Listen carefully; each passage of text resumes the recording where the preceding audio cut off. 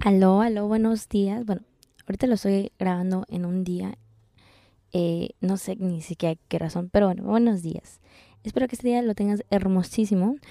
Hoy no voy a hacer un episodio así como en tal de que te estoy hablando de algo, sino les quiero decir que voy a estar publicando los audios o los podcast audios cada 3 semanas en vez de cada 4 semanas, porque una semana la quiero usar para hacer contenido que tenga calidad en vez de tanta cantidad, ¿sabes? Quiero, en vez de publicar mucho, quiero publicar lo poco que publique que tenga una calidad bien y que se entienda y que sea algo que se aplique en mi vida y que sea algo que se aplique en la vida de mis amigos y todo eso. Entonces, nada más quería decirles eso. Y para dejarles algo en sus oídos, quiero decirles sobre una frase de Tony Robbins que me ha cambiado mi perspectiva de cómo va la vida y la voy a traducir porque él lo dijo en inglés. Entonces, básicamente dijo, el éxito sin satisfacción es...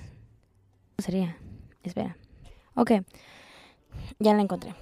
Dice, el éxito sin satisfacción es el fracaso final. Significa que, imagínate llegar a lo que se le llama éxito, lo que se le llama éxito para ti, y sentirte vacío o vacía. Siento que para mí eso me da tanto miedo decir, wow, hice tantas cosas porque pensé que esto me iba a dar felicidad y no, me siento igual o peor. Perdí mi tiempo y tal vez, ¿qué pasa? Perdí mi vida se fue haciendo algo que no me gustaba o que algo que no me hace feliz día a día, ¿sabes? Pero según soy exitoso, pero no me siento exitoso. Entonces siento que eso me ha cambiado y lo tengo consciente porque, bueno, yo personalmente a veces digo, yo quiero ir a ese lugar, pero digo, ok, ¿cuál es mi intención? ¿Y cómo me voy a sentir? ¿Cómo me va a llenar a mi carácter? ¿Qué va a llenar a mi carácter? ¿Qué va a llenar a mi estado de ánimo?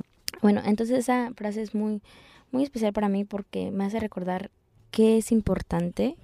Los dejaré con esa frase, mini frase.